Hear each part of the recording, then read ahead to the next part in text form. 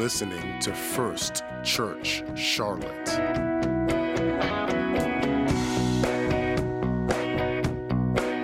the Word of God to you. And now that doesn't mean I won't get on your toes sometime. That's just a preacher thing. You can't hold it against me. All preachers do it, you see. Just blame preachers in general. Don't blame a beloved, innocent person such as myself. We're so glad you're here. We're going to read in the Scripture together, and I'm going to try, if the Lord will help me, to deliver my heart and share with you the Scripture. Let us read together in Acts chapter number 6. Let's stand, as is our habit. We'll read one verse of Scripture, and then I'll have you be seated.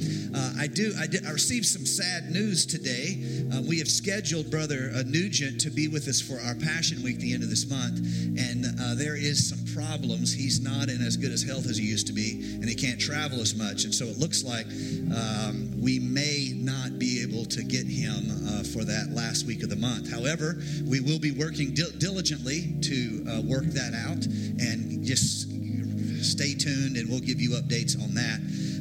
But here we are, Acts chapter number 6. Let's read one verse of Scripture. Verse number 7. Then the word of the Lord spread. Somebody say yes. That's a good thing, right? Then the word of the Lord spread, and the number of the disciples multiplied greatly in Jerusalem. That's a good thing too, right? Praise God. Things are going good. And a great many of the priests were obedient to the faith.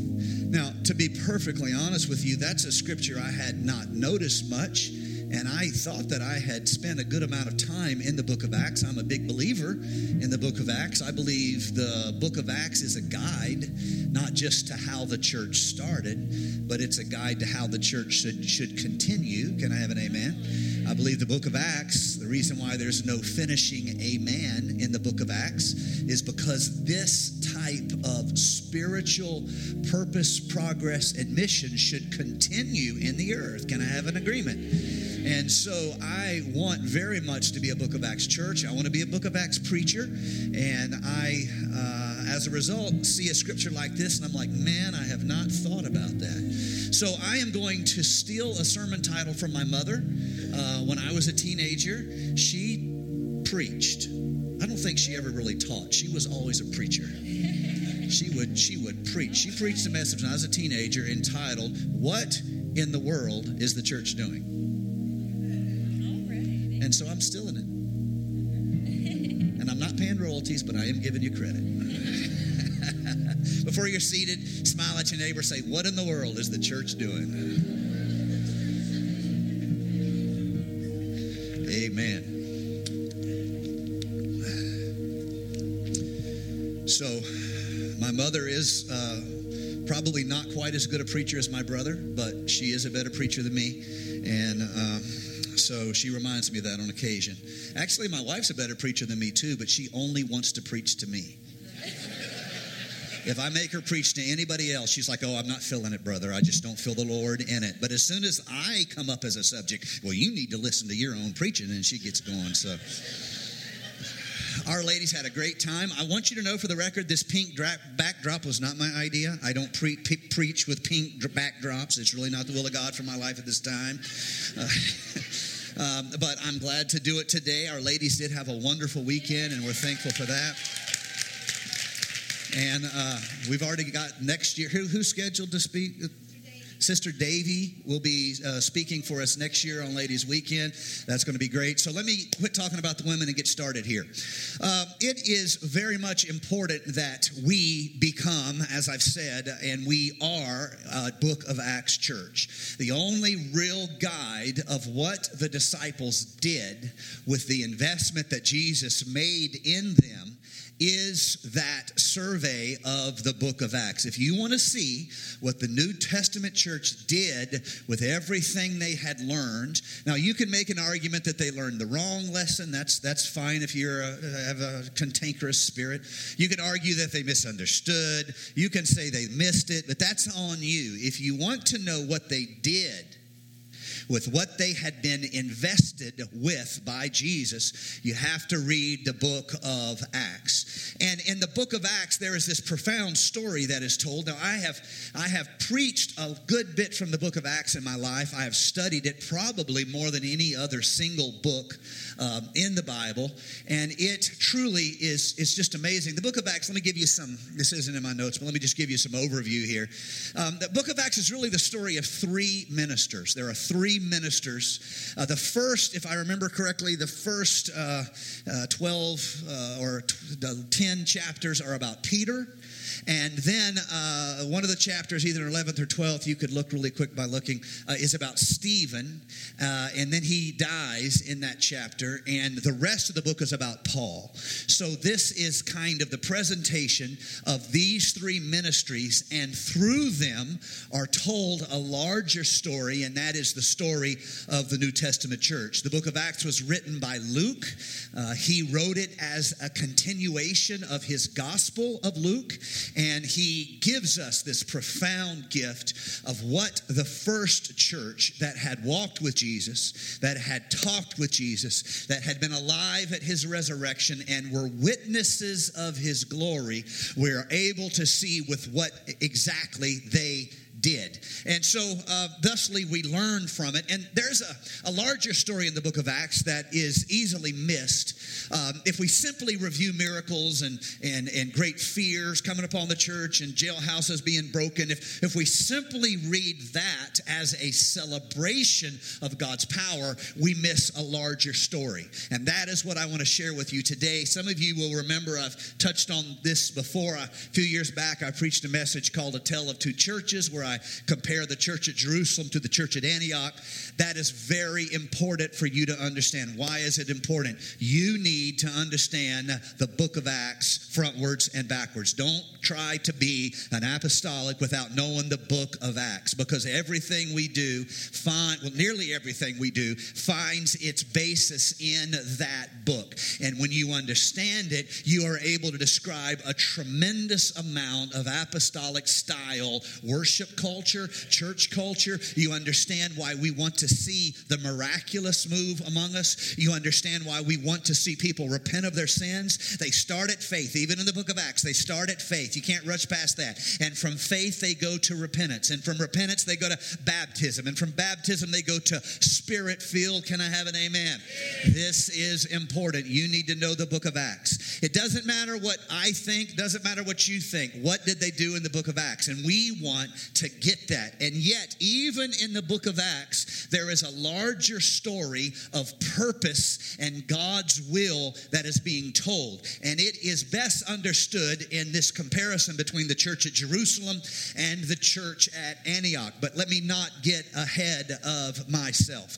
The book of Acts goes over 27 years, if I remember correctly. And if you see the passing of time, you understand that the story is we're in many cases just getting a bit of the story. We are not necessarily be given a complete compendium of everything that happened, but we are given insight and themes that the gospel writer Luke wants us to know. So I want you to see this. From Acts chapter number 1 to the text we read together in Acts chapter number 6 is a passage of approximately 10 years. A decade has passed. What has happened in that decade? I want you to know the book of Acts. Forgive me if I repeat myself. What has happened in that decade? There has been great revival in Jerusalem. There are literally thousands of converts in Jerusalem, and we read here in this passage in chapter number 6 verse number 7 that there are, and I'm going to read in the King James Version, a great company of the priests that were obedient to the faith. There's been 10 years of Jerusalem revival, and there are in this a great company. Whenever the Bible uses this phrase, a great company, they're not talking about a handful. They're not talking about you and your cousin and your mom and them. They're talking about thousands of people. There are a great company of priests, not just carpenters, not just blue-collar workers, not just fishermen. There is literally thousands of priests that have become obedient to what? The faith in Jesus Christ. That's an awesome thing. That's a wonderful thing. Aren't you glad they had revival in Jerusalem? And so you see, the word of God's increased. We read the number of disciples is multiplied greatly, and a great company of priests were obedient to the faith. And yet they are missing something. Why had God placed power in the church? Why did God place authority in the church? It was not simply so the church itself could have power. It was not simply so we could be mighty in some way. It wasn't for that reason. The Bible tells us why you're going to be endued with power. In fact, it's not just a writer's opinion. It is literally the words of Jesus. So here is the words of Jesus on why there is power in the church. Are you ready for this? Acts 1 and verse number 8. But ye shall receive power after that the Holy Ghost is come upon you, and ye shall be witnesses unto me both in Jerusalem. Someone say Jerusalem. Somebody say Judea. Somebody say Samaria. And somebody say to the uttermost part of the earth. This matters. This is why power is placed in the church. It's not so we can be lifted up in any vanity of ourselves. The power is not about us. There's a temptation of the power to use it as a type of self-selection mantra whereby we think we are better than other people. Don't ever look at a new convert who is standing there and they don't even know how to pray, or someone coming from a life of spiritual oppression and they don't even know how to worship, and don't ever feel better because you do know how to pray and you do know how to worship. The power that you have received was for you and through you for them. First, it's the power of God unto salvation. But after that, it's to the Jew, it's to the Greek, it's to the Roman. Why is there, oh, hallelujah, I might get to preaching here a little bit today. Why is there power in the church? Because revival needs to go out. That's why. It's not so you can have powerful prayer meetings. I'm glad you have powerful prayer meetings. But when you get done praying, you need to walk out of that prayer room and say, God's given me power to make a difference in my world. It's not so you can have revelations of Scripture. It's great to have revelations of Scripture. But after you have those revelations of Scripture, you need to take that power, that anointing, that authority, and you need to go make a difference in your world. You are God's plan for your world. And the interesting thing is that there has been great revival in Jerusalem. Nothing has happened anywhere else. This, and I'm going to try to be fair in saying this, but this has been a common problem of the house of Israel. The covenant people, Abraham's children, they make the same error in the Mosaic times where it was the will of God that through Abraham's covenant, all the nations of the world be blessed. Instead, they become insular and they turn it into an exclusion system whereby they have value, others do not. We've talked about that some. They missed this heart thing in the kingdom of God, and they missed this others thing in the kingdom of God. And the Bible says when Jesus came to his own received him not. Why? He offered a path they didn't want. In fact, the Bible talks about this also in the first chapter of the book of Acts when they say one to another, we believed he would be the one who resurrected the kingdom of Israel. He wasn't interested in overthrowing Rome, conquering Rome. He was interested in conquering sin. Most of our problems are not our problems. It is the sin problem that's beneath a lot of our problems that we are able to find victory and hope in. I'm here to tell you, revival happened in Jerusalem, but there was no heart in Jerusalem to take it anywhere else. And so what do we see when God's people miss the point of God's purpose?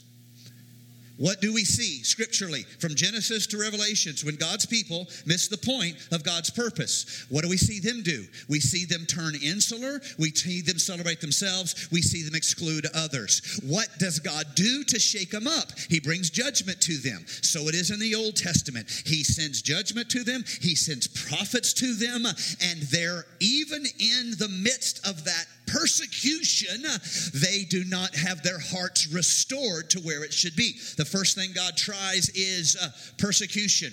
The second thing, if God cannot change, Old Testament, New, if he cannot change people, what does he do? He just finds somebody else. Say it with me. He finds somebody else. This should make us sincere believers and us sincere Christians willing to endure tough times if that's what it takes to keep God's purpose at the forefront of our life. Because if we will not endure the chastening of the Lord,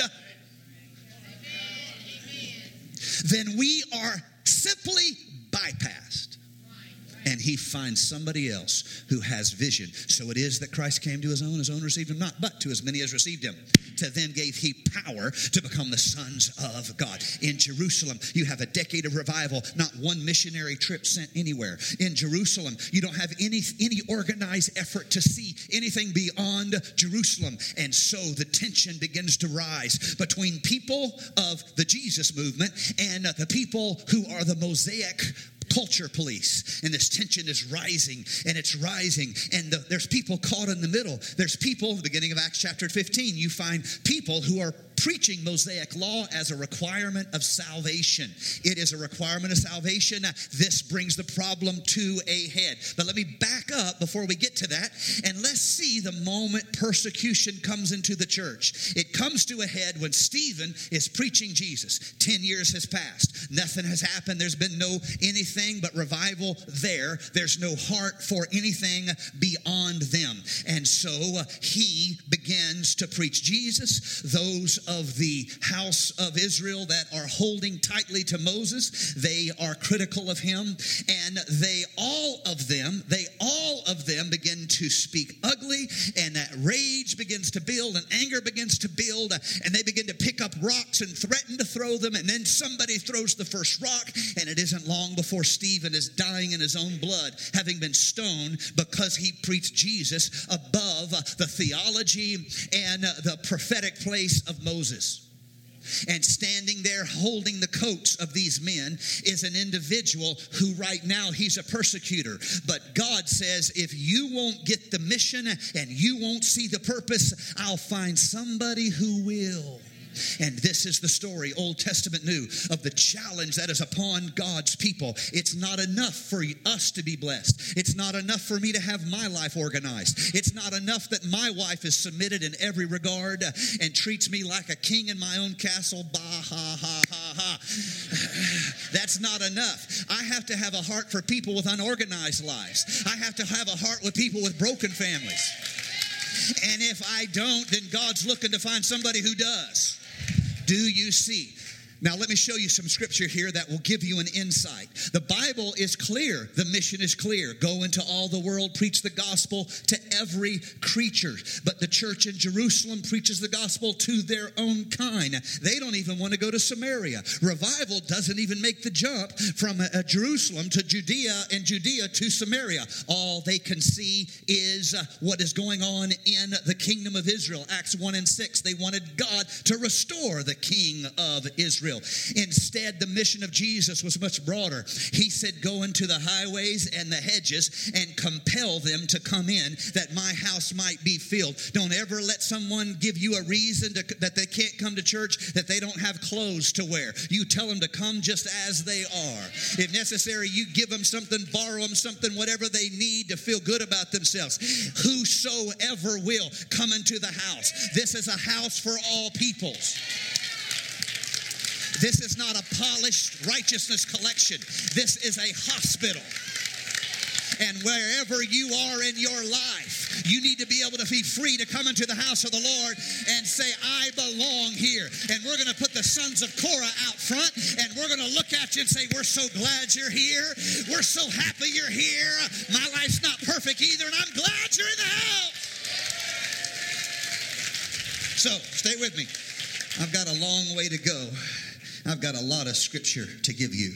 Paul will see this. The man who is holding the coats will see this. He's the one who will say to the weak, I became as weak, that I might gain the weak. I am made all things to all men, that I might be by all means save some. So he stands here waiting in the wings, and Paul and Stephen is stoned. And so we see the Jerusalem church. They have no vision for anything beyond themselves. 10 years passed, and then something is going to happen. The persecution starts with Stephen. I want to show you biblically what happens after God allows. All things are in some way not necessarily caused by God, but he finds a way to bring good out of them. If all things were caused by God, there would be no free will, and there would be no individual choice, and there would be no need for Calvary. There'd be no need for an altar. Not all things are caused by God. You might go home and be ugly. God didn't cause that, but if you will let him, he'll find a way to bring something good out of it. So the next time you're mean to your wife, men, just tell them, say, the Lord's looking for a way to bring something good out of this. That's funny. I don't care what y'all say. Acts chapter number 11. I want you to see verse number 19. What's happening in the scripture? You need to know the book of Acts. You need to know it cold. Okay? 11 and 19. Now they which were scattered abroad. How did it happen? Why were they scattered abroad? The Bible tells us, upon the persecution that arose about Stephen. Where did persecution start? It all started with Stephen preaching Jesus. And persecution has come. What is the result of that persecution? All of these Jesus preachers are scattered abroad.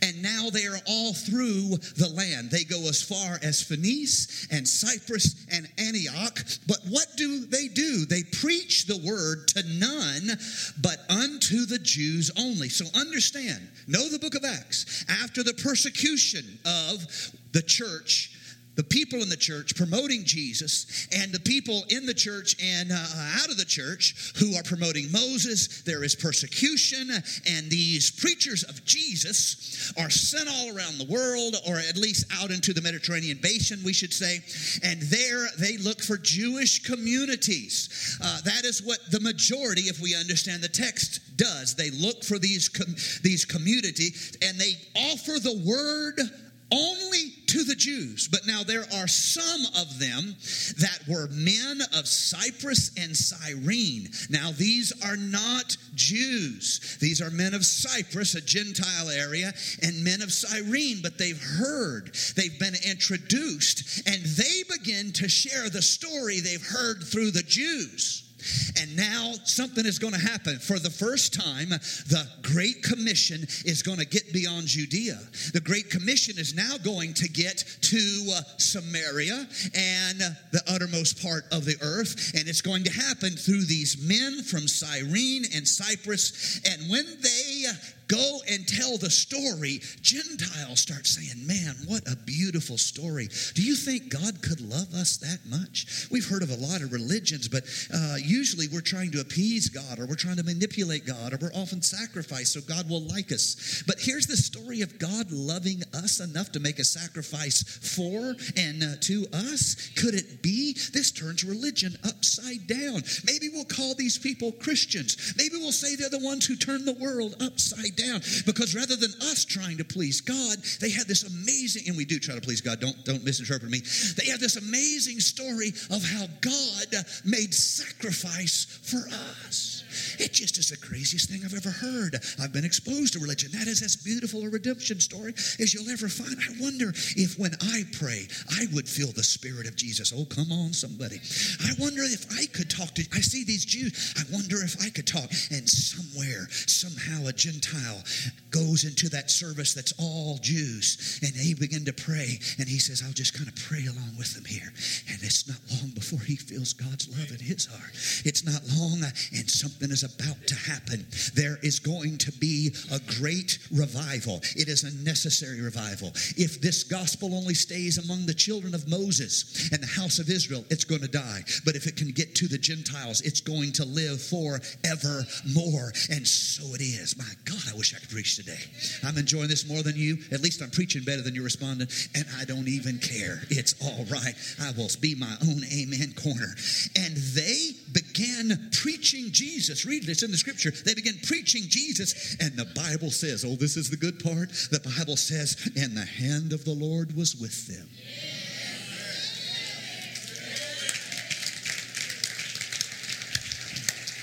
Let me keep reading. Verse 21, and a great number believed and turned unto the Lord. This is the moment of destiny. This is the moment of change. They do this where? They do this when they were come to Antioch. They began preaching Jesus in Antioch. Antioch is a Gentile city. There were Jews there, but it was a Gentile city. This is a moment of destiny. It's after this moment that they'll be called Christians. It's after this moment that they will say they turned the world upside down. Jerusalem never knew what to do with anything that was culturally awkward. They did not know what to do with anybody who didn't look like them and go to the temple like them and celebrate like them and vote like them and the like. They were used to their own divisions between the Essenes and the Sadducees and the Pharisees and the like, but they were not used to the Gentiles having faith. And there is something that happens. Let me just be real here today. There is something that can happen in us, that when somebody else claims God and they do something that is repugnant to us, we don't see it theologically, we see it and feel it emotionally. It is though we are sick at our stomach when we see them because it is repugnant to us. I'll never forget a worship song, one of my favorite worship songs that I sang in prayer meetings, and I sang it in church, and I finally saw the video of the group that did the song, and it was Jesus. I think it's called Jesus Culture, or something like that. And they were singing the song, and they looked rough, man. They looked like hippies. They looked like, who knows, they'd just been drug out of the back end of a prison somewhere. I don't know. They're probably great people. I'm not trying to judge them. But just my initial response was they weren't the clean-cut, upstanding, good examples of clean living and righteous demeanor that I was used to, and I felt contempt in my heart. And I thought to myself, how can these people know anything about God? Why am I telling you a personal story? I don't know anything about them as a band. I'm not trying to speak to them. I'm using a personal example as this feeling of how when somebody who does not do things we do, imagine we're Jews, and they eat bacon. It is an abomination.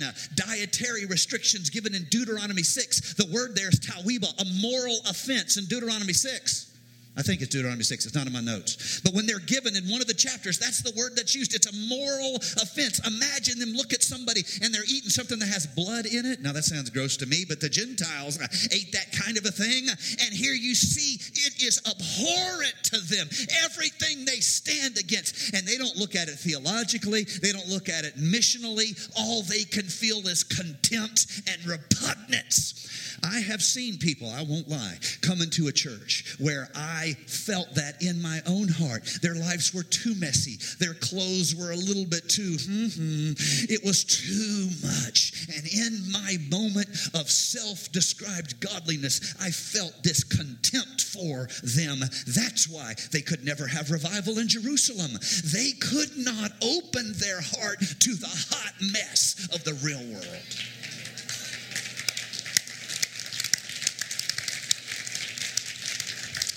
And the world can be messy, messy, messy, messy, messy. It can be ugly, ugly, ugly. I know there are churches like that. I wasn't raised in a church like that. I have never remembered time growing up in our church where there wasn't hot messes out there, honey. We had enough hot messes to scare off a whole flock of Pharisees.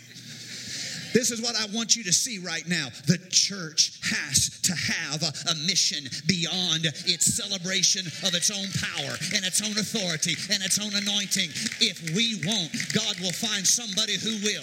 If we won't, God will raise up somebody that today they don't even believe. He'll find a Saul of Tarsus and he'll say, you go. Those people won't go. They want to stone Stephen. I'll send you, Saul. And so Saul's on the Damascus road and a light strikes him down and he's like, whoa, I've been doing everything wrong. Sometimes I'm afraid God needs to shake us and say, take a moment here and learn how to get it right. So, all right, I'm all fired up and I don't even know where I'm at in my notes. There's not going to be any acceptance in Jerusalem. And so when Paul has his moment of God on the road to Damascus, he first goes to Jerusalem. The Jerusalem church doesn't really want to have too much to do with him. There's initial acceptance, there's initial baptism, and then they send him, read the scripture, back to Tarsus. And here he is between Tarsus and a desert place. He spends years studying the scripture, trying to understand. He feels like he's been abandoned. Meanwhile, Jerusalem is going great guns. A great multitude of priests who walk properly, and they are so organized. Their life is so beautiful. They are the face of the church, and they have all the dignity of their Mosaic covenant, which is a beautiful thing. And they have all the organization of their Mosaic law, which is a beautiful thing. They don't have room for anybody else in their polished, pretty presentations of Pentecost. And here's crazy Paul. My God, I wish someone would give me the microphone. I'd show these suckers a thing or two. Just give me the mic. No one will give me a pulpit. Holy cow. No one will let me preach. Let me show you what happens in the scripture. Revival starts in Antioch. And Barnabas, that good man, that good Jew, he needs some help. And so someday, I don't know how it happened, but I like to imagine. One day he's like, my God, this is a hot mess. People don't know anything. They don't know the history. They don't know the covenant with Moses. They don't know how Abraham believed the Lord and it was imputed as righteousness. They don't believe anything, but they're preaching Jesus. Who can I get? I need somebody who's not too good to get down with the messy people who used to worship the worship of Diana or Dionysian worship. I need somebody who is just, they'll get muddy. Who can I think of?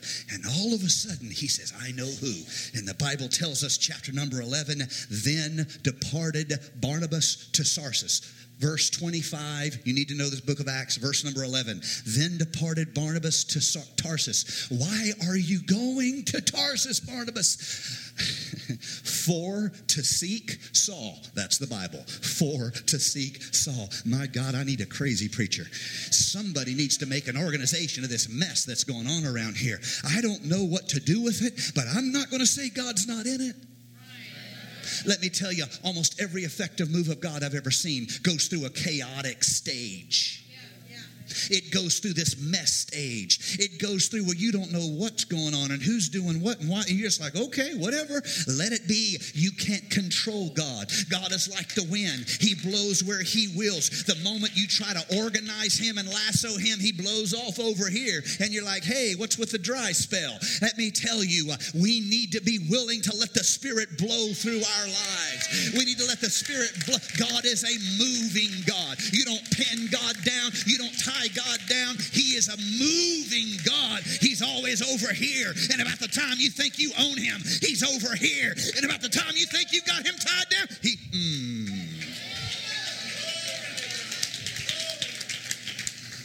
he goes to Tarsus for to seek Saul. And when he found him, I'm still in the book of Acts, and when he found him, he brought him unto Antioch. My God, has anybody seen Saul?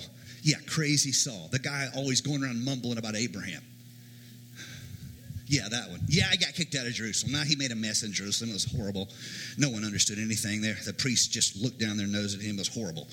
And so, you know, he had credentials, but man, they just would not. We sent him away. Anybody say, oh, Saul. And Saul's over here. He imputed as righteousness and the righteousness of God. And the law couldn't do it. You know, preachers preach to themselves. You hadn't been around enough preachers. Preachers preach to themselves. If the law could have done it, then Christ died in vain. The law's not enough. There has to be a sacrifice in the washing of blood and redemption. My God. And there is therefore now no condemnation. The Holy Spirit does not condemn. It convicts. Convicts ends with hope. Condemn ends with judgment. There is now no condemnation. My God.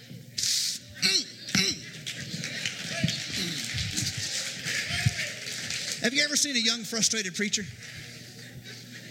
If you hadn't, hang out with Anthony sometime. I mean, you see the post he puts on Facebook? He's like, my God, I was standing, and then an angel came down, and John 7 said, yea, and behold. And I spun around to my wife and said, yea, and behold. He's like, my God, somebody give me a microphone. He's It's like a 17-page book on Facebook. I love you, dude. You are awesome. You my brother. That's Paul. He's like, it's dumb. Home. Get the home out of here. And Barnabas is like, woohoo! Here's a microphone. In Antioch. So there's this great transition that happens in the New Testament church. When Paul gets to Antioch, the gasoline meets its a match. And kaboom! Yeah, that's in the scripture, Nathaniel 16:9. Kaboom! Is what happens in the book of Acts. And so here they are, two church models. Jerusalem has more priests than anywhere else in the world. Antioch has more mess, chaotic lives, people who don't know nearly anything about anything. And you have two models. Jerusalem, pretty organized. They have the structure of the temple. They have the Mosaic law. They have the proper. They have the pronounced. They have the educated. And Antioch, they don't know anything. There's only one problem. In Antioch is where God wants to be. And in Jerusalem, there is a turn. And those who would stop the move of God begin to win.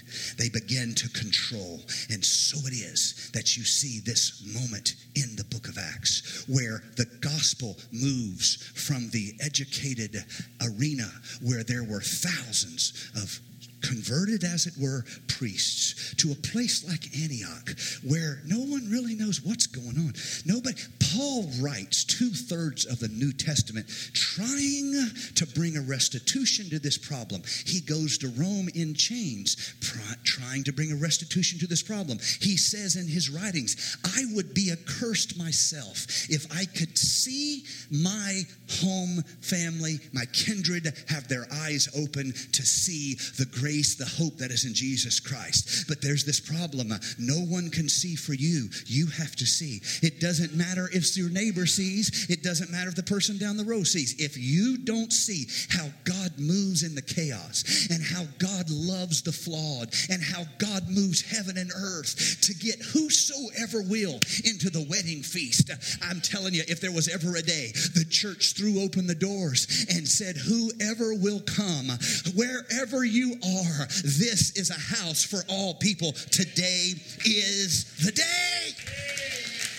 And there's all kind of confusion in this church. And when we get in Acts 15 to the first great church conclave, this issue of over what is required, are we redeemed through Jesus Christ or must we be circumcised? And there's these believing priests who are preaching circumcision, and it's a pretty good argument. I actually have written out their argument from the book of Genesis. It's connected directly to covenant. It's not connected to law. Circumcision is. It's connected to, it's pre-law. It's connected to salvation. That's God's words to Abraham. It is never revoked anywhere. I've written it out as a personal exercise. Their argument for circumcision, they probably had a better one than me. They're more educated than me, and Hebrew's their natural language. They don't have to sift through concordances like I do. But that was their argument. And here you see this problem.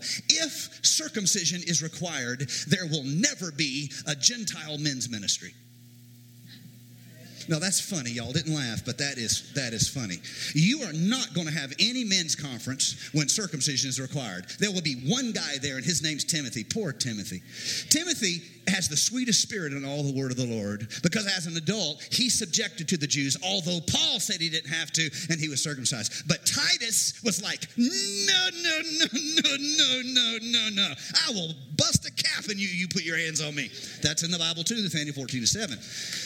So here you have two people. Timothy is like, okay. I'm a punching bag. Punch me again. Poor Timothy. He had such a sweet, that man's going to heaven. Titus is like, no, I don't think so. I'm with the Titus crowd, just so you know. I want you to understand what's happening. This is the revival in Antioch.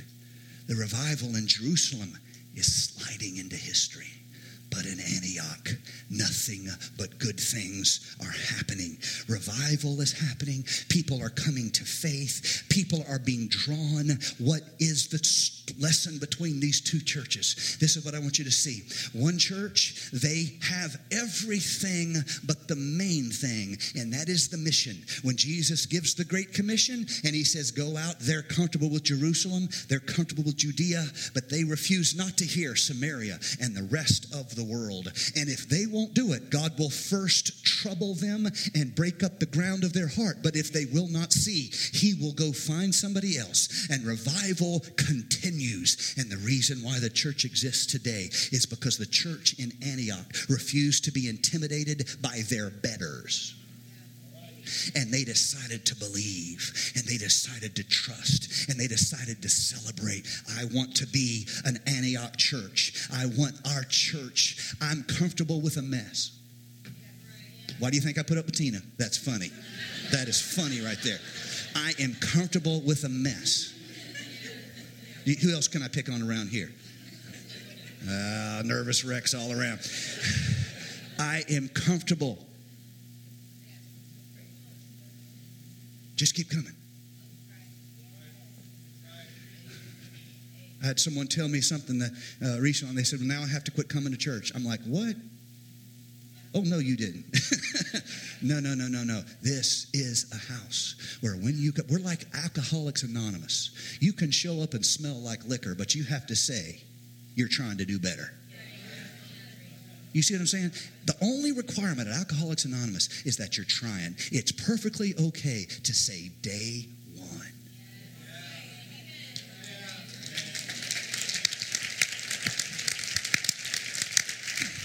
If you create a group where you only allow after they get to day 365, you don't have a support group, you have a celebration group. You see, you have a celebration group. You don't have a support group. In a support group, where's my phone? Oh, it's somewhere. Oh, there's my phone. Almost lost the anointing there. I couldn't find my phone for a minute. Yes, Lord. I know Ed's doing better, Lord. I know. But what about Adam? No, not in the garden. That Adam. Sorry. That's being silly. I love you guys. Okay, so what was I talking about? Oh. In a support group, you look around.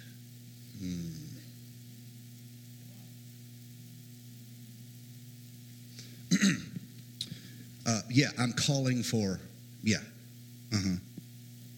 calling for Jeremy. He hadn't been in church. Where's he at? He was where? Okay, thanks for telling me. I just got a text.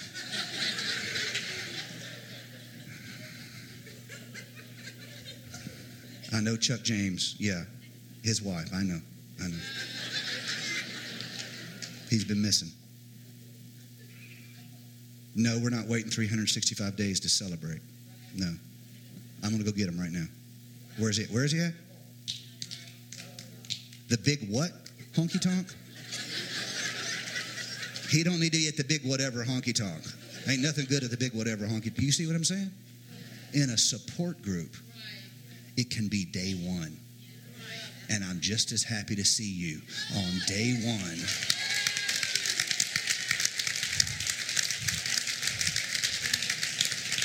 To all our day oneers, I'm so glad you're here. I love the fire out of you. To all our day oneers, I'm here to tell you God's on your side. I speak faith to you in Jesus' name. I tell you there's a greater day coming, and God loves you all 24 hours of the day. Let's all stand. Let's all stand. I want to be a Book of Acts church. I want to be a Book of Acts church. Let me give you a quick survey of some of the Book of Acts. And I won't do it all because it goes on and on. But here, Acts chapter number 2, you're comfortable there. That's where miracles, that's where the miracle of God's great gift of his Spirit to us is given. Acts chapter number 3, They have miracles at a prayer meeting. I want to be the kind of church that when we get together to pray, we have miracles at prayer meetings. Please don't let the only time you pray be at this house. Take your place at your house and pray for the miraculous. Pray for it to happen in your neighborhood. Can I get a witness? Pray for an outpouring in your life. In that's Acts 3. Acts 4, their services literally are shaken by the power of God. Acts 5, they have church house to house. I pray our small groups, I pray people start repenting of their sins in small groups. I pray people make commitments to God in small groups. I pray there's miracles and wonders and infillings of the Spirit of the Lord in small groups, house to house. And chapter number 6, the people of the church commit to ministry so leadership can commit to seeking direction from the Lord. I need some people in this church to be committed to ministry. Don't give me this business about you're not perfect. Honey, ain't nobody, not even bishop is perfect. I know, most of us think he is, but even the bishops is not perfect. God wants to use you right now. Do you see what I'm saying? God wants to anoint you today. God wants ministry to happen right here. Chapter number 7, ordinary people in the church are used powerfully by God. Chapter number 8, people of influence are brought into the kingdom of God. Chapter number 9, religious people are converted miraculously. Chapter number 10, we are willing to reach people who aren't like us at all. Acts chapter number 11, even though persecution comes, the gospel begins to spread. Chapter number 12, God gives miraculous answers to prayer. Chapter number 13, somebody says, if we can't have church in Jerusalem, we'll have church wherever we are. I want to see a Book of Acts experience for this city. And one of the things J.T. Pugh said to me in some of the time I spent with him, and our church was blessed to have his influence in the later years of his life, is he said some version of this. You have to have a commitment to the city. You can't just have a commitment to the church. You've got to have a commitment to the city. God did not just call you to a group of people. He called you to a city. And you have to have a vision for the city. God, give me a vision for the city. Give me a desire to see revival on more than just these acres right here. But God, give me and every person in this church a Book of Acts passion where we're unhappy with anything less than a sovereign move of God. In Jesus' name I pray. Step out of the chair you're standing in right now. I feel the presence of the Lord here today. I'd like someone to come up here and lift their hands and say, Lord, I am volunteering right now to be a part of your work. I am volunteering right now to be a part of a Holy Spirit revival. I am volunteering right now to be your hands to show love and grace to the world. Come on, as you come, would you lift your heart, lift your hands, lift your eyes, say, oh God, we're hungry, that we want a move of your Spirit. We don't want to just celebrate ourselves, but God, we want an apostolic Holy Ghost anointing of your Spirit. When I get them, they've got a ways to go. They're not up to that high level. They're not at the Jerusalem level like me. They're just a bunch of Antiochians. But they're just going to just hit a chord and just take off singing. And Adam's going to just start making up songs as he goes. He's going to be singing about the Cleveland Browns are going to win this Sunday. And you can tell what's in his soul, see? And I'll be like, Adam! And then I'll have to be reminded that even though I'm from Jerusalem, in Antioch, you have all kind of crazy stuff happening. You just do not know. People get mixed up with it. You have to kind of show up with a smile and love. Say, now, now, Tina. now. I love all y'all. God, I pray you'd bless your people. I pray you'd walk with them. I pray you'd anoint them. I pray you'd direct them. I pray you'd fill them with your Spirit. Make us strong in our faith. Give us the joy of your salvation. In Jesus' name we pray. In Jesus' name we pray.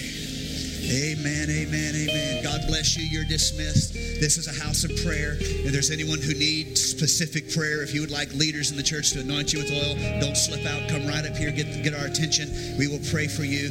Have a great week in Jesus' name. Ladies, go home and take a nap. I know you're exhausted. You've had a great weekend. God bless you.